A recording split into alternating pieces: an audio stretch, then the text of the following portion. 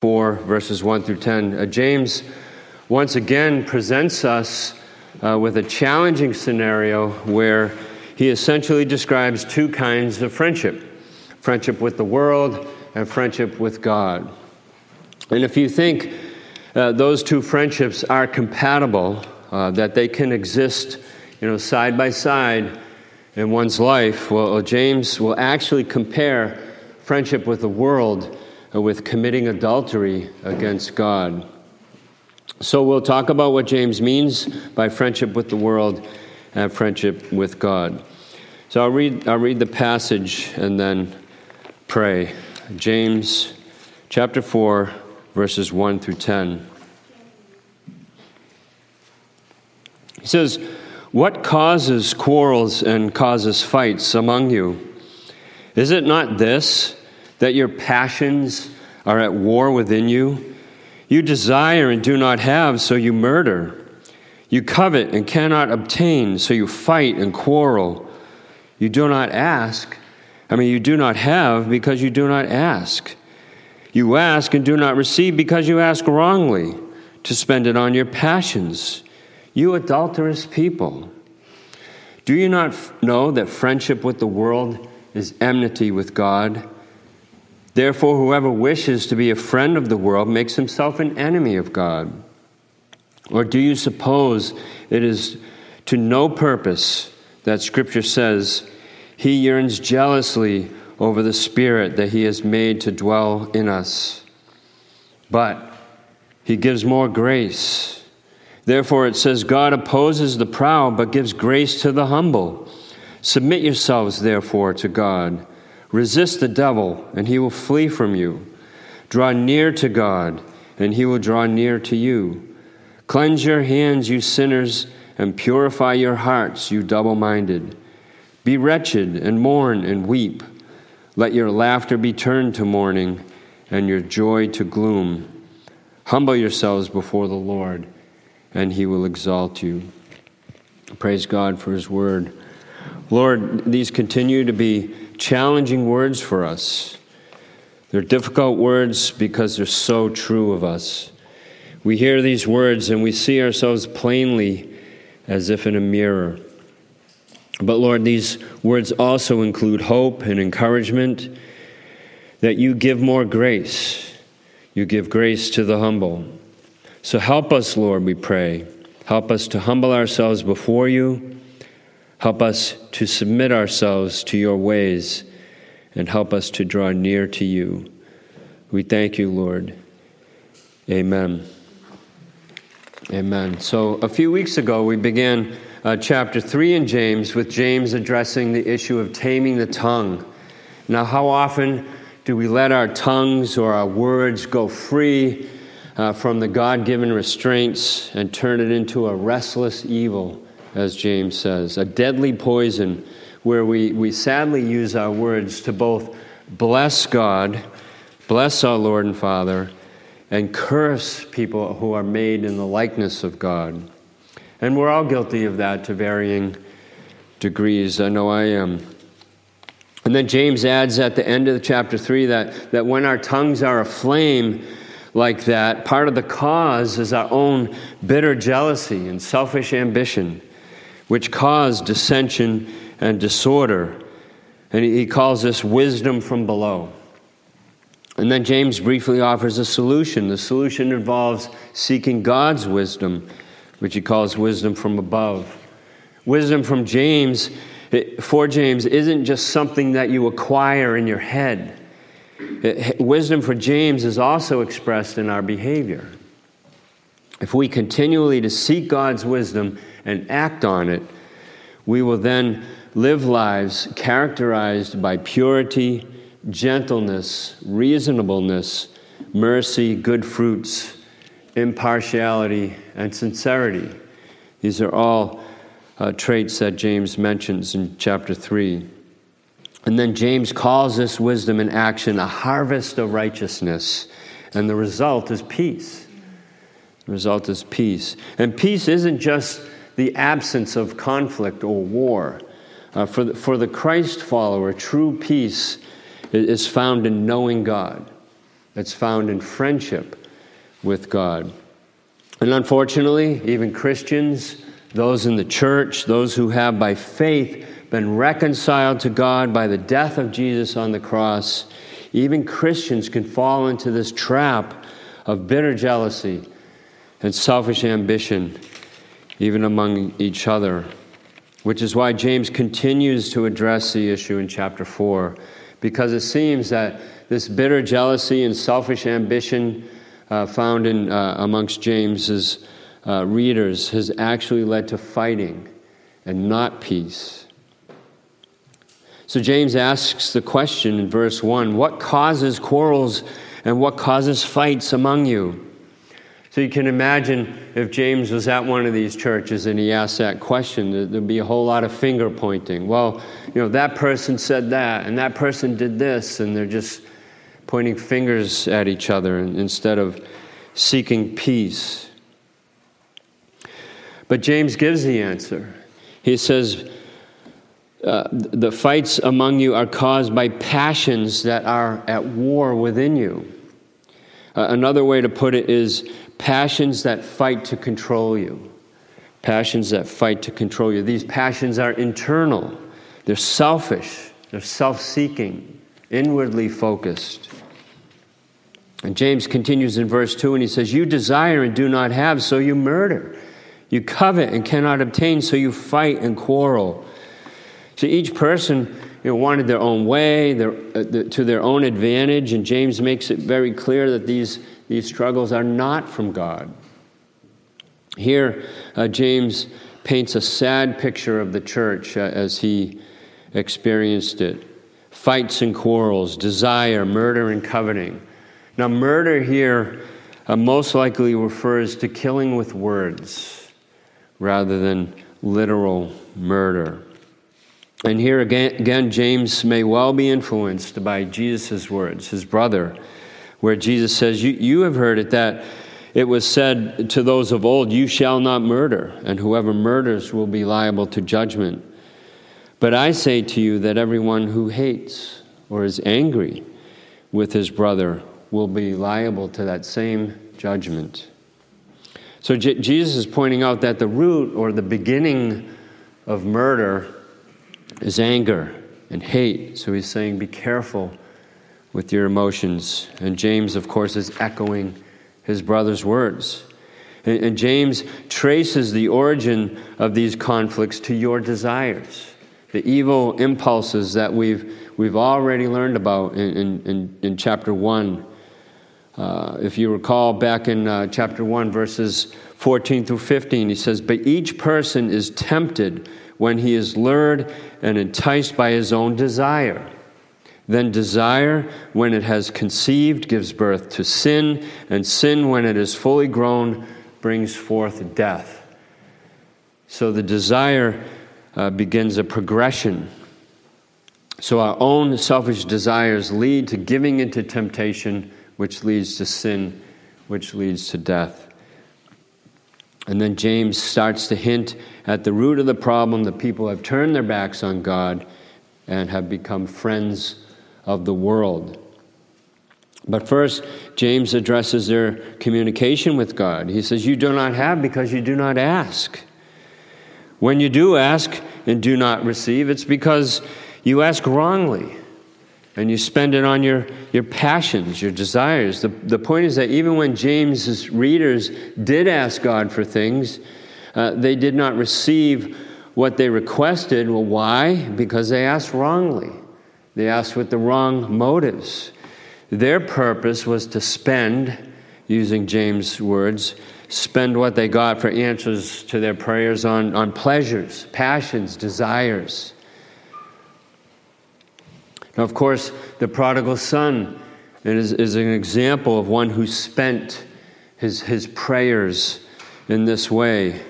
He's Luke 15:14. He says these audacious words to his father. Father, give me the share of inheritance that is coming to me. His father wasn't even close to dying. And it was that same desire of James's readers for pleasure that was warring within them. and even leading them to try to use prayer as a way to meet those selfish desires. They wanted to gratify themselves at the expense of others, and they wanted to please themselves rather than please God. And because of this, James calls them adulterous people, verse 4. They're adulterous people because they have indulged in friendship with the world. Verses 4 and 5, you adulterous people, do you not know that friendship with the world is enmity with God? Therefore, whoever wishes to be a friend of the world makes himself an enemy of God. Or do you suppose it is to no purpose that the Scripture says, he yearns jealously over the Spirit that he has made to dwell in us? So this kind of behavior, the quarrels, the fighting, the selfish prayers, James has already described in chapter 3 as earthly, unspiritual, demonic. It's of the world, the flesh, and the devil, as it's stated elsewhere in Scripture. And as Scripture plainly points out, we read in 1 John 5:19, the whole world lies in the power of the evil one. Many times, Scripture connects the world and Satan because, as I mentioned before, the world can be defined as humanity in its sinful and fallen condition where it opposes God and its ways. So you can see the picture here. God has initiated a relationship with his people, and by his grace, he has called people to faith and reconciled people to himself at the cost of his Son dying on the cross. And they have committed adultery by becoming friends with the world. So James is saying to his readers, you're adulterers. You have cheated on God, making yourselves enemies of God. They've chosen to imitate the ways of the world. They've chosen the world's way of thinking and the world's way of acting instead of God's way. Friendship with the world is subscribing to the world's values about money, about fame, about success, about recognition, about power, which will then cause one to be envious and proud or selfishly ambitious, will cause internal struggles, which will then manifest itself in external quarrels and fights. This can happen in the church, it can happen in the home, in the workplace, in school, wherever sinful people gather together. So this spiritual adultery is very similar to the grievances God had against his chosen people, the Hebrews. We read about it all the time in the Old Testament. For example, God said to the prophet Jeremiah, have you seen what faithless Israel has done? She has gone up on every high hill and under every spreading tree and committed adultery there. I thought that after she had done all this, she would return to me, but she did not. I gave faithless Israel her certificate of divorce and sent her away because of all her adulteries. Yet I saw that her unfaithful sister Judah had no fear. She also went out and committed adultery. Because Israel's immorality mattered so little to her, she defiled the land and committed adultery with, and the implication is that they made idols. They made idols of stone and wood. So God's people committing adultery against him is a common theme in the Old Testament. But just as common is God's commitment to his people. Amen? Because God also said to his people in Jeremiah, he said, return, faithless Israel, declares the Lord. I will frown on you no longer, for I am faithful, declares the Lord. I will not be angry forever, only acknowledge your guilt, declares the Lord. Return, faithless people, for I am your husband, and I will choose you. Then I will give you shepherds after my own heart, who will lead you with knowledge and understanding. So in verse 5 of today's passage, James describes this same God who is jealous for his people, where he says he yearns jealously over the Spirit that he has made to dwell in us. God has made us spiritual beings capable of having a relationship with him. And although broken by sin, our relationship can be restored through faith in Jesus Christ, God's Son who died on the cross in our place, taking the punishment that we deserved. And God is committed to us. He yearns jealously for us. Earlier, I mentioned the prodigal son from Luke 15. The son essentially committed adultery against his father. He broke the inheritance covenant. He squandered his wealth and his good name. And he crawled back to his father in desperation. And he would have been content to have his father take him on as a hired servant. But we see that the father was waiting for his son. He even ran to his son when he saw him. He forgave him. He welcomed him back into the family. He threw a party and he rejoiced. For this my son was dead and is alive again. He was lost and is found.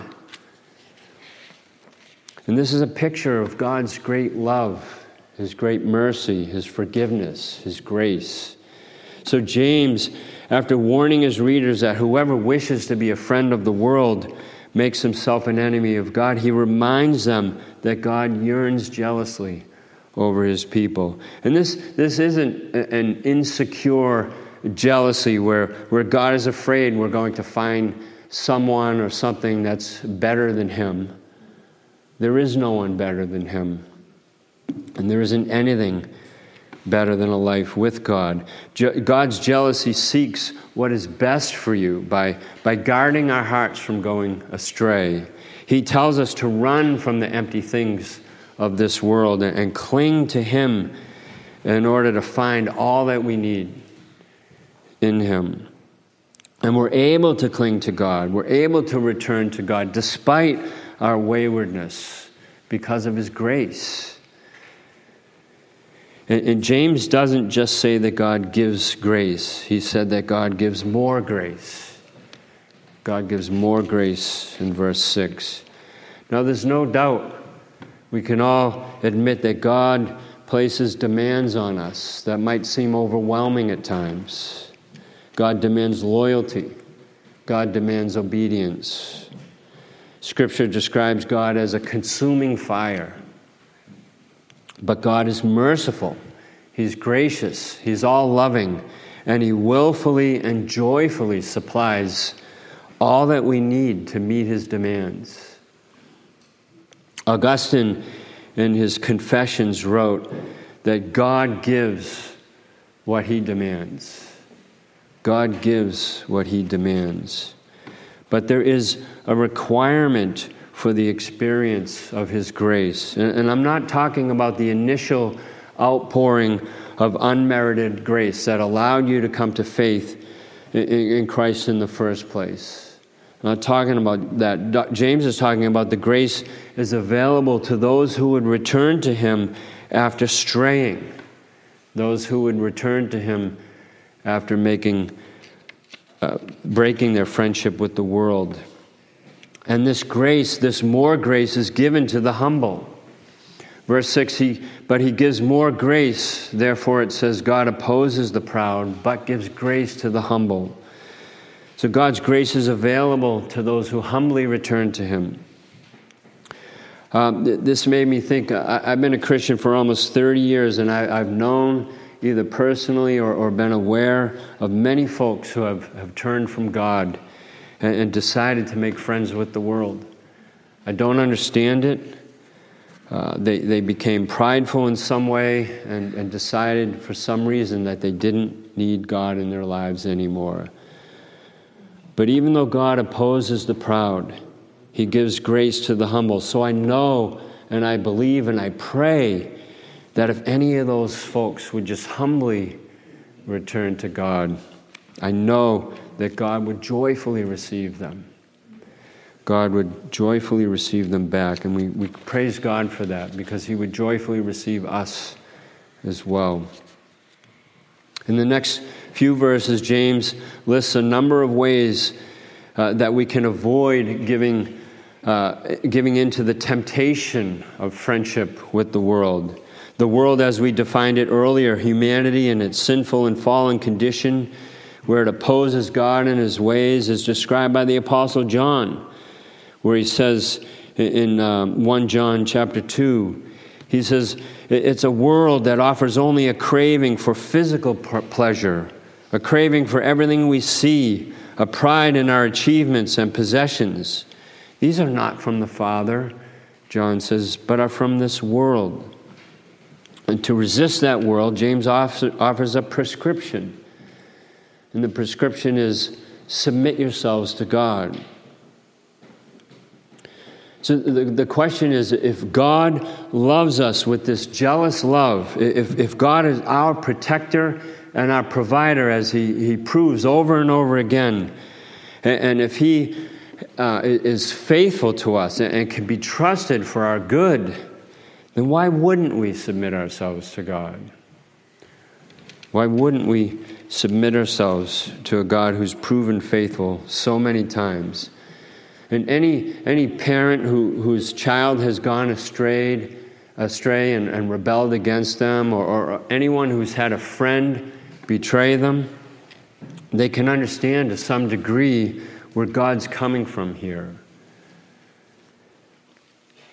And then James adds to his prescription, he says, draw near to God, cleanse your hands, purify your hearts, weep and mourn and turn. So hands represents actions here, and the heart represents attitudes. So for James, those in his churches who are caught up in this bitter envy and selfish ambition, this quarreling and fighting, they need to stop their actions and change their attitudes and draw near, cleanse, purify, weep, mourn, and turn. These are all terms of confession and repentance.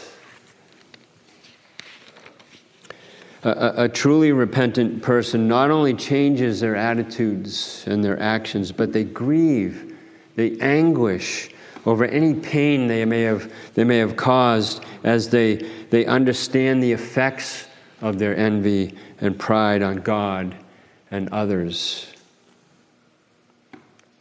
And I don't want to overlook what James said about the devil. He said in verse 7, resist the devil and he will flee from you. So Scripture describes the devil as being the ultimate source of temptation for envy and pride. And James has already pointed out that Satan is the source of the demonic wisdom that we read about in chapter 3, verse 15. And that demonic wisdom works with the believer's own sinful nature to create the evil desires that lead to sin and death that we read about in chapter 1. So I want to make 3 points about verse 7. Resist the devil and he will flee from you. So James assumes, he takes for granted that all believers will experience some kind of satanic temptation at one time or another. However, James knows that all believers have the power to resist the devil. We have the power to resist the devil. Most important, James is confident that when you do resist the devil, what did he say would happen?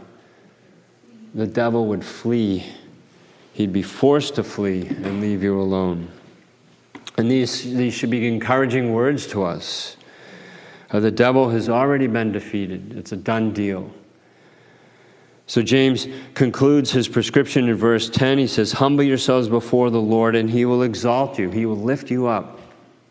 The verse points back to and reinforces verse 6, where James wrote, God opposes the proud but gives grace to the humble. So this kind of humility before God is to acknowledge how spiritually weak we are, which leads us to recognize how desperately we need God's help through His Spirit, and to see that it's good for us. It's good for us to submit our lives to God's will. Humble yourselves before the Lord. and he will exalt you. He will lift you up. And we see this kind of humility in the parable of the tax collector, who just anguishes over his sin, and he pleads to God for his mercy. And Jesus responds by declaring him justified or right with God. He says, all those who exalt themselves will be humbled, and those who humble themselves will be exalted. Luke 18:14. One commentator said that this saying was a popular motto in the early church. And the same message is echoed in a number of places in the New Testament. The point seems to be that yours and my spiritual liveliness or spiritual vitality or any spiritual victory comes not through our own feeble efforts, but through total and complete dependence on God. And if you don't think that complete dependence on God could be a reality for you, then James would say, you do not have because you do not ask. You do not have because you do not ask. And if you do ask, God will come near to you. He will lift you up. God will not leave a humble heart mourning. He will accept your repentance. He will respond with his love, and he will raise you up from your mourning and into his loving arms. Amen? Amen. Amen.